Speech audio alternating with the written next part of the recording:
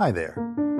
This is City Book and Company, the chatty little podcast that dishes and dotes on the upstarts, icons, dreamers, and doers of Houston, the most fascinating city in America. I'm Jeff Grumillon, the editor of Houston City Book Magazine and HoustonCityBook.com, and I'm your host. Welcome to City Book and Company. Today we're talking with Mickey Gilley, one of the biggest country music stars ever to come out of Houston and probably the city's most famous nightclub impresario ever. Looking forward to getting the backstory on Urban Cowboy and Mechanical Bulls and all his number one hits. We'll get to that in just a bit. We are coming from you, I should tell you, from the Residences at La Colombe d'Or, which is just opened. It's a fabulous new tower built by the Heinz Company in partnership with the Zimmerman family. The old La Colombe d'Or hotel in the front, this beautiful tower in the back in the Montrose neighborhood, 32 stories. It's got kind of a concierge deal where it's part residences, part hotels, fabulous development. We're one of the first people to get in here, beautiful facility. So we're happy to be coming to you from Montrose in the Residences at La Colombe d'Or. Before we get to Mr. Gilley, let me introduce Brant Croucher, who is my co-host today. Hi, Brant. Hello. So Brant, I especially wanted you to be part of this conversation today because we're interviewing a country musician. And you are, I don't know exactly how you describe yourself, but I think you're kind of, among many other things, a country musician.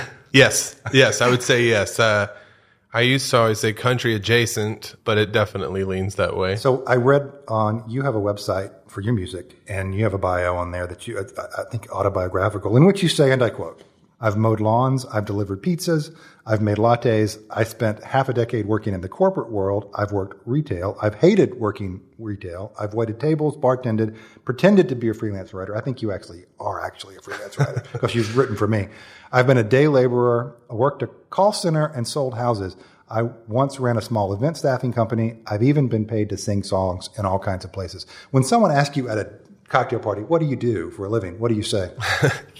Well, I usually laugh, and then I that's a great question. A lot of things, I guess. Most of my life, I've been interested in a lot of things, as you can see. And as you read that, I'm reminded that I probably need to update some of that because there's a few more entries since I wrote that a few years ago. But no, now I say that I'm a builder and I'm a songwriter, and those are two parts of me that are just who I am now. And I think that's what gives people an idea, I guess, of where you place value. I think none of us are any one particular thing, but I guess the overall goal of that question is to sort out what people do for a living. So I run a building company, and then I'm a songwriter. And how does music fit into your life these days? Aside from the fact that you have a day job where you're building houses, it's also been a pandemic, you may have heard. So how is the music side of your life progressing? Yeah, so the pandemic has kind of ground to a halt almost everything we do with music. I say we because my wife and I do a lot of performing together these days. Together, which is great. You guys are great together. Yes, she's incredible, Elaine Belasia, and as long as we've known each other is as long as we've enjoyed performing together. So it makes it a lot of fun. It also makes it easier, because we both have full-time jobs and careers, but this is also a part of our lives that's just who we are, and it's a big part of our story. And so, we do these shows that we really get excited about. We do house concerts. We've done a lot of charity things. Most of what we do now related to music, we use to support some of the organizations that we're involved with. That's a big part of who we are also, and that's really important to us. So to get back to what you asked, I would say I had big ideas in 2020, at the beginning of 2020, for creating new music, putting new recorded music into the world. And, then we found ourselves in March till now, just trying to kind of hang on and exist through all this. So I'm hopeful that in 2021, we're back behind microphones again. Do you sense a change of trajectory of the way you write music, what you write songs about? Are you writing music? I'm having a hard time writing right now. And maybe I'm not alone in all of this. I don't think so. You feel guilty about it because you think you should have this sort of reset moment that people talk about, and then that would be a moment that you'd have all this creative energy and all this time. But that's not how the creative process works, is it? It's not for me. And I'll tell you, there probably is a wealth of stuff from which I'll be able to draw at some point. I kind of revisit stuff later. And for me, it's easier to figure out where that fits in context and how I really feel about it. And I think I do a lot of writing about in the past, I guess, in a past tense. It's more difficult for me to process all of it as it's happening. And I think we're all going to have, this time that we need to process what this year has been. I mean, it's extraordinary. So I'm not, I'm not going to sit here and tell you, oh boy, if I found a wealth of things to write about, and I'm just, every night I'm up and I'm with a guitar, my piano, I'd love to tell you that. But I think it's just been about maintaining this year, and I'm hopeful that as we start to get out of this, as we're starting to see the light at the end of this tunnel, that maybe we can revisit some of this, and that maybe there is some stuff there that we're excited to share, or talk about, or any of that. Well, you're a terrific musician. I've always enjoyed your music. Well, that's really nice. Thank you. And thank you for being here. I know that you admire Mickey Gilley as much as I do. I do. I'm very excited to talk to him. Mickey Gilley had an unbelievable 39 top 10 country hits between 1974 and 1988, 17 of which went to number one, including Don't the Girls All Get Prettier at Closing Time, which was in 1976, and his cover of Ben E. King's Stand By Me in 1980. He also ran a little honky-tonk in Houston called Gilley's that was made world famous in the 1980 movie smash Urban Cowboy, which also kicked off an international country music craze. We will talk to Mickey Gilley about all of that and much more after a very short break to hear from a valued sponsor. So I noticed my electricity bill was getting out of hand. It was time to do that thing all we Houstonians have to do from time to time. You know what I mean? You have to go through the hassle of switching to a new provider to get a better deal. And then over time, the prices creep up on you again after the contract period ends. And then you have to do the whole thing over again, all over again, sometime later. It's maddening. Thank goodness a friend told me about Real Simple Energy. This is a new company, Houston-based, started by two friendly local young professionals, Trent and Paul. They're both around 40. And what they do is find you the cheapest deals for you. They present you three options, one of which will always be green if that's important to you. You pick, and they handle the busy work of getting you switched over. You will save a ton of cash. Most folks save around $500 a year. I actually think I'm going to save a little bit more than that. And the best part, when your contract ends and your prices start sneaking up on you, they get more cheap options in front of you again and do the whole process again and take care of you getting switched over the whole 9 yards. Nobody else does what they do. You will never pay for electricity again, never hassle with providers, only deal with Real Simple. Set it and forget it. Never worry about this stuff again and have peace of mind. Don't let the big providers take advantage of you anymore. Sign up and start saving today at realsimpleenergy.com. And if you use promo code CityBook, you'll get an additional $50 off your first bill.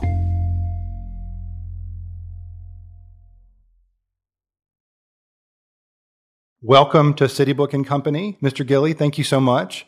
I want to start at the beginning with you, if that's okay. Sure. Our listeners might find it interesting that you and I are from the same very small town in northeastern Louisiana called Faraday in the Mississippi River Delta.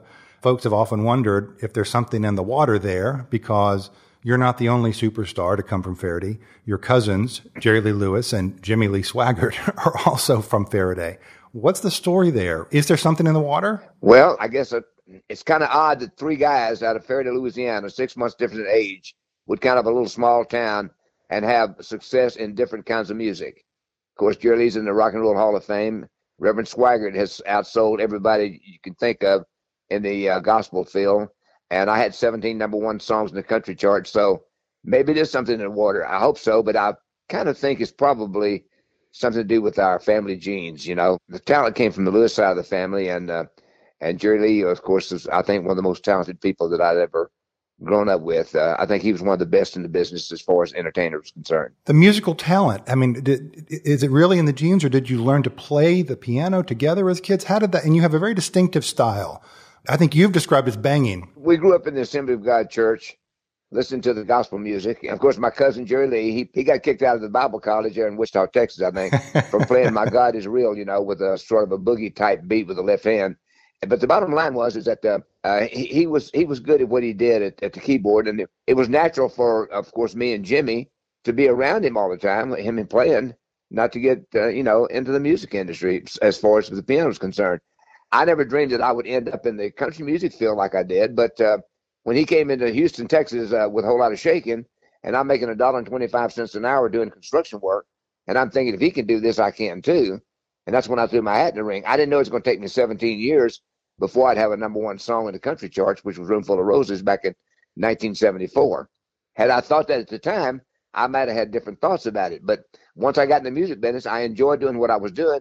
And the music became sort of a obsession of mine as far as continuing on with what I was trying to do. And I worked one club for 10 years there on Spencer Highway in Pasadena called the Nestadale. Wow. So you skipped over kind of an interesting part that I want to ask you about. How did you make your way to Houston in the first place? How do you go from Faraday, Louisiana to Houston, Texas? I met a little girl and fell in love with her, and I followed her into the Houston area.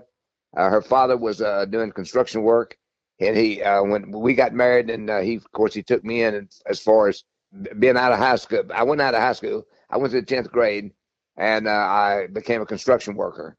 And actually, I was more or less like a gopher, you might say, like in the film The Urban Cowboy. Yes, I went for everything, I did everything they wanted me to do, from filling in for an operator that wasn't there, or from filling up the smudge pots to keep the cars from running into the ditch that we were digging, that type of thing. I mean, you name it, I had to, that machine needed to be oiled or greased. I got to do that too, whatever they needed me to do. But the bottom line was I was making $1.25 an hour when my cousin Gilley came into town, and I saw how well he was doing the music business. And I'm thinking, if he can do this, I can too. And that's when I threw my hat in the ring.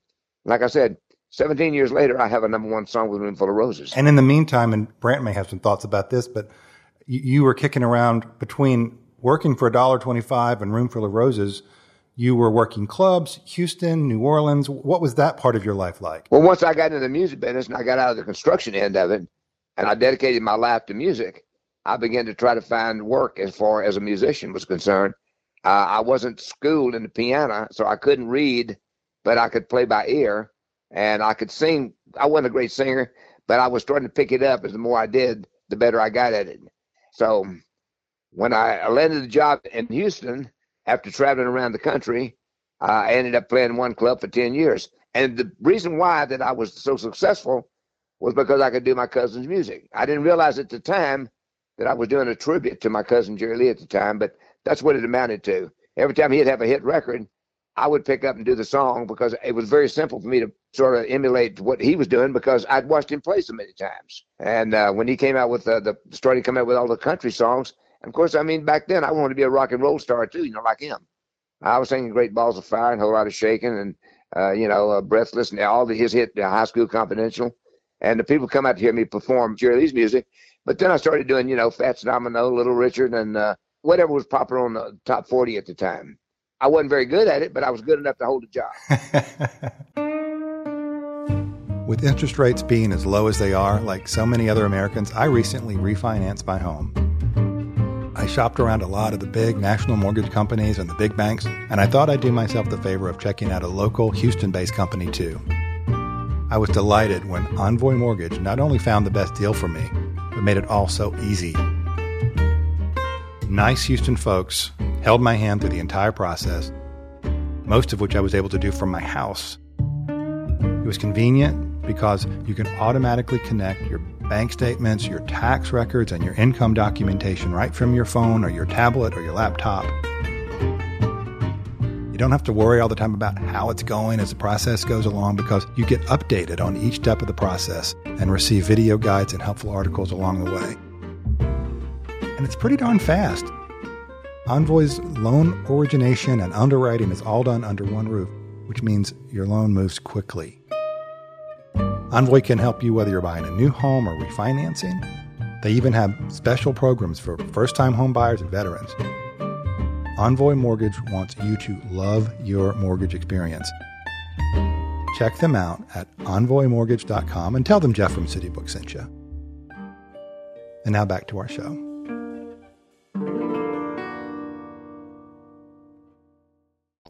Before we completely leave your childhood in Faraday, because that's where I'm from, where you're from, what are your memories of growing up in a small town in the Deep South? And were you guys good kids? I mean, were you mischievous kids? I mean, what was it like growing up in that time period in that part of the world? Well, we were just kids growing up, watching the football games, trying to play ball, playing stupid games like in the book this gentleman wrote about me and Jimmy and Jerry.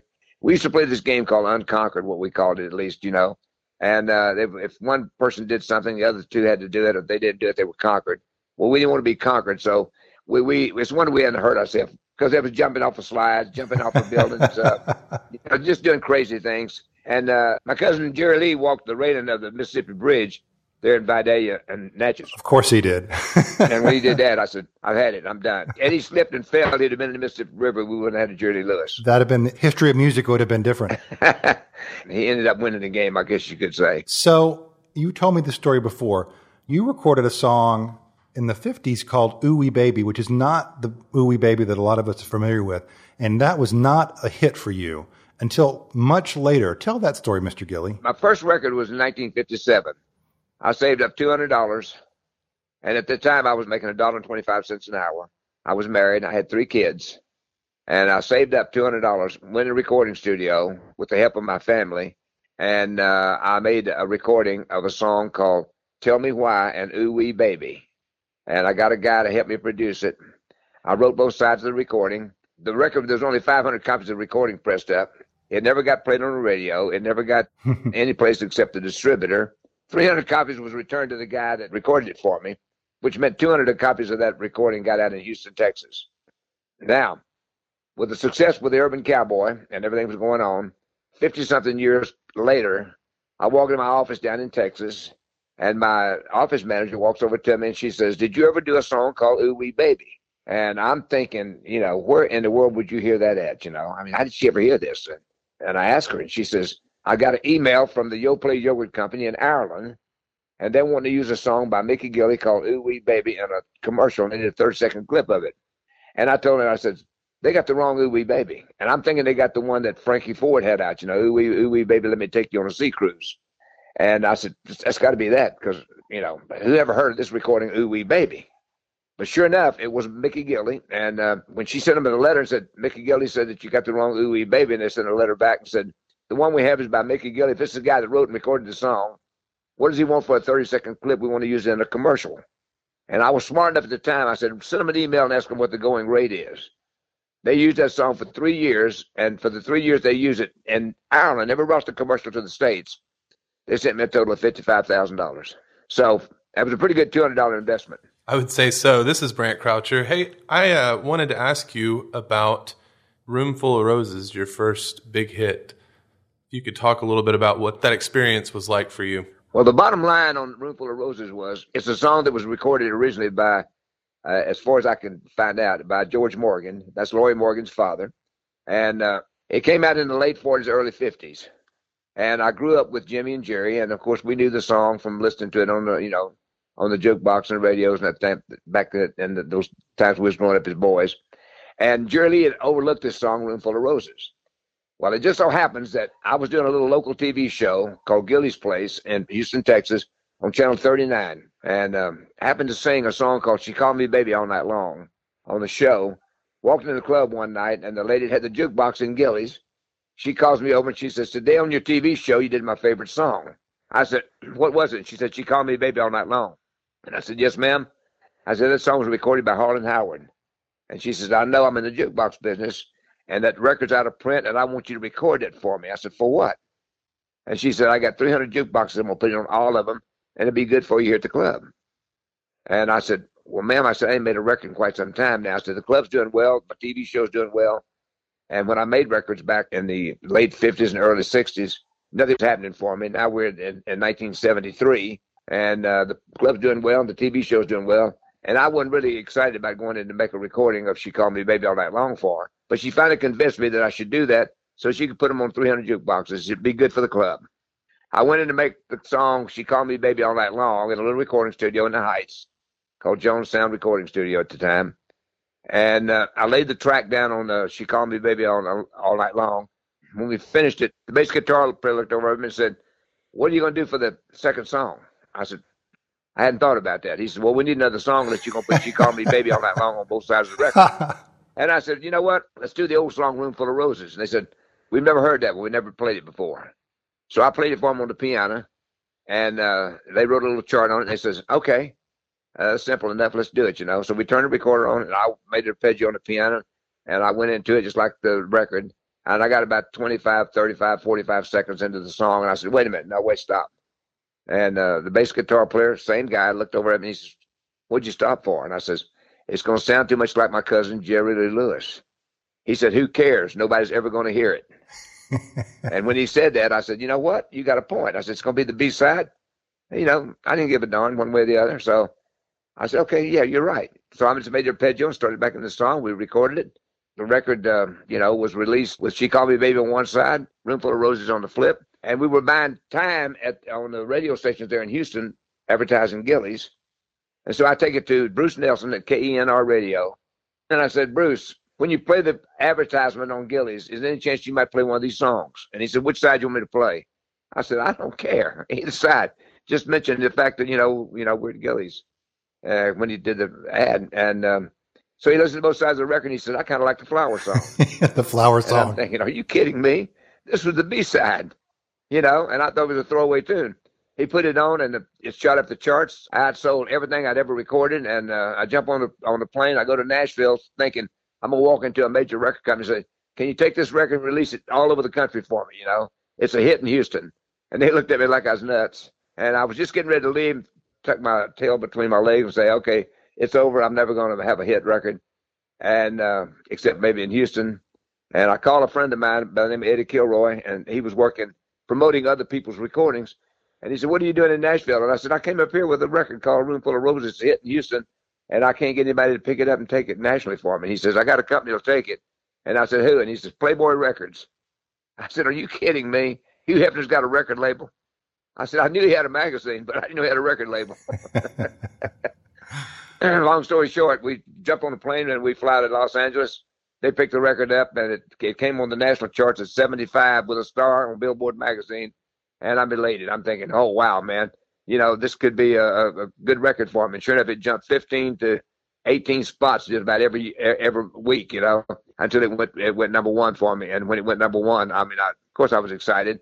I thought at the time maybe I might be a one-hit wonder. So I was holding on to the club. And just so happens that my business partner had booked Conway Twitty at Gilley's. And John Conway's coming down. He's listening to the radio. He's hearing Roomful of Roses. Think about this now. I've got one number one song in the nation, and Conway Twitty's got more number ones than any man on the planet in 1974. And he's hearing Roomful of Roses.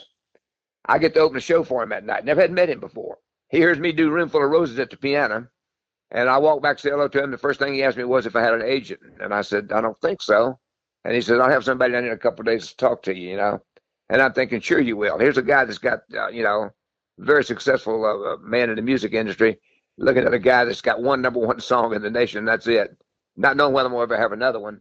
And sure enough, this guy shows up 2 days later. I'm here to sign Mickey Gilley to United Talent. Then I found out that Conway Twitty and Loretta Lynn owned the agency, United Talent. 2 weeks later, after I'd signed the contract with him for him to book me, I'm opening the shows for Conway Twitty on the road. So that's how my career got started. Wow. And all of that from a flip side recording in the Heights in Houston, Texas. That went number one. Yep. I heard it the other day on Willie's Roadhouse. Started my car up, and If I Send a Rose to You came on. I said, and I listen to it now, and I look back on my career, and I can tell why the song had a little something that I didn't realize at the time. It was an honest recording because it was off the top of my head, and I sang it like I sang it to an audience. It was believable. Even though I got some of the lyrics wrong in the song. Did you? Yes, I did. If you ever listen to the record, you listen to where it comes in, where it says, if I took the petals and would tear them all apart. Yes, sir. The next line, I said, you'd be tearing up the roses just the way you broke my heart. And that don't make any sense if you listen. You know what I said. What it should have been was, if I took the petals and tear them all apart, I would be tearing up the roses. But I didn't say it like that. I said, if I took the petals and would tear them all apart. And the next line I said, you'd be tearing up the roses just the way you broke my heart. Well, of course, it sticks out now. Well, nobody would have ever known if you didn't tell us. Well, I didn't notice it until the guy that told me about, it's going to be the B-side. Who cares, And he said, you got the lyrics wrong in that song. And I said, no, I didn't. I said, I literally changed the song says, I want my arms full of you. On the original record is, all I want is my arms full of you. And I changed that to, all I want is my arms around you. And I did that on purpose. He said, no. He said, I'm not talking about that. I'm talking about when you start in the bridge. And when he told it out to me and I listened to the record again, I said, darn sure did. Never thought a thing about it. Well, it was a good mistake, apparently, because that was 74, I believe. And that was just the beginning. You just exploded after that. And Well, I had 4 number 1 songs in a row. I had Room Full of Roses, I Looked at Orchid while Searching for a Rose. I had Wind Up Above and City Lights. And then I missed on a song. And then I had She's Pulling Me Back Again. And I had best record I made in the early years was, I thought, Bring It On Home. And it was a number 1. I won a record single of the year at the Academy of Country Music Awards show on that particular song. But the best song handed to me was in I think 78, 76, 77, somewhere along in there. The Girls All Get Pretty Close in Time. Yes, sir. And of course, even though it wasn't one of my better recordings, the song was such a great song that it was number 1 for me. The other thing that happened along about this time, this guy came down from New York, and because my business partner had put a mechanical bull in Gilley's, and he comes down and he writes this article, The Ballad of the Urban Cowboy. And all of a sudden, this article comes out, and my business partner told me, he says, don't say anything bad about the article because I know that you didn't like it. And I said, well, I didn't like it because I thought he was putting country music down. And it was boy meets girl, twang, twang. Boy falls in love with girl, twang, twang. Right. This type of thing. But it had twang, twang after all the sentences. And I was upset about it, but he says, don't say anything bad about it because we might get a movie. And I was on my way out to do it was either Mike Douglas or one of those shows out there, the talk shows. And you're talking about Aaron Latham, who wrote The Ballad of the Urban Cowboy in Esquire, I guess, in the late 70s. Right. And you didn't like the article. You thought it was a put down. I didn't like the article because I thought it put country music down. It was boy meets girl, twang, twang. Yes, sir. Boy falls in love with a girl, twang, twang. I thought he was putting country music down, so I wasn't really happy with the article. But my business partner told me when I was going out to do this show in California, he said, don't say anything bad about this article. He said, because we might get a movie. And I said, what side of the bed you roll off on? Who's going to do a movie on the Battle of the Urban Cowboy? And he says, they're looking at John Travolta. And when he said John Travolta, it dawned on me that John Travolta came off of Saturday Night Fever. And what he was talking about could be a country night fever. And when he said that, I said, you know what? I kind of like that article. So sure enough, we got to film The Urban Cowboy with John Travolta playing the part. And that's what made it happen. A lot more with Mickey Gilley on our next episode, including the story behind the story of The Urban Cowboy, the movie, the record, the international country music craze, all that next week on City Book & Company. City Book & Company is a production of City Book Media and Milieu Media Group. This episode was produced, edited, and mixed by Luke Bronner. The music you've heard in this episode was licensed from Blue Dot Sessions. Artwork is designed by Patrick McGee. You'll find links to follow us on Instagram, Facebook, and Twitter in the show notes. Visit HoustonCityBook.com for the latest news and notes on the most fascinating city in America.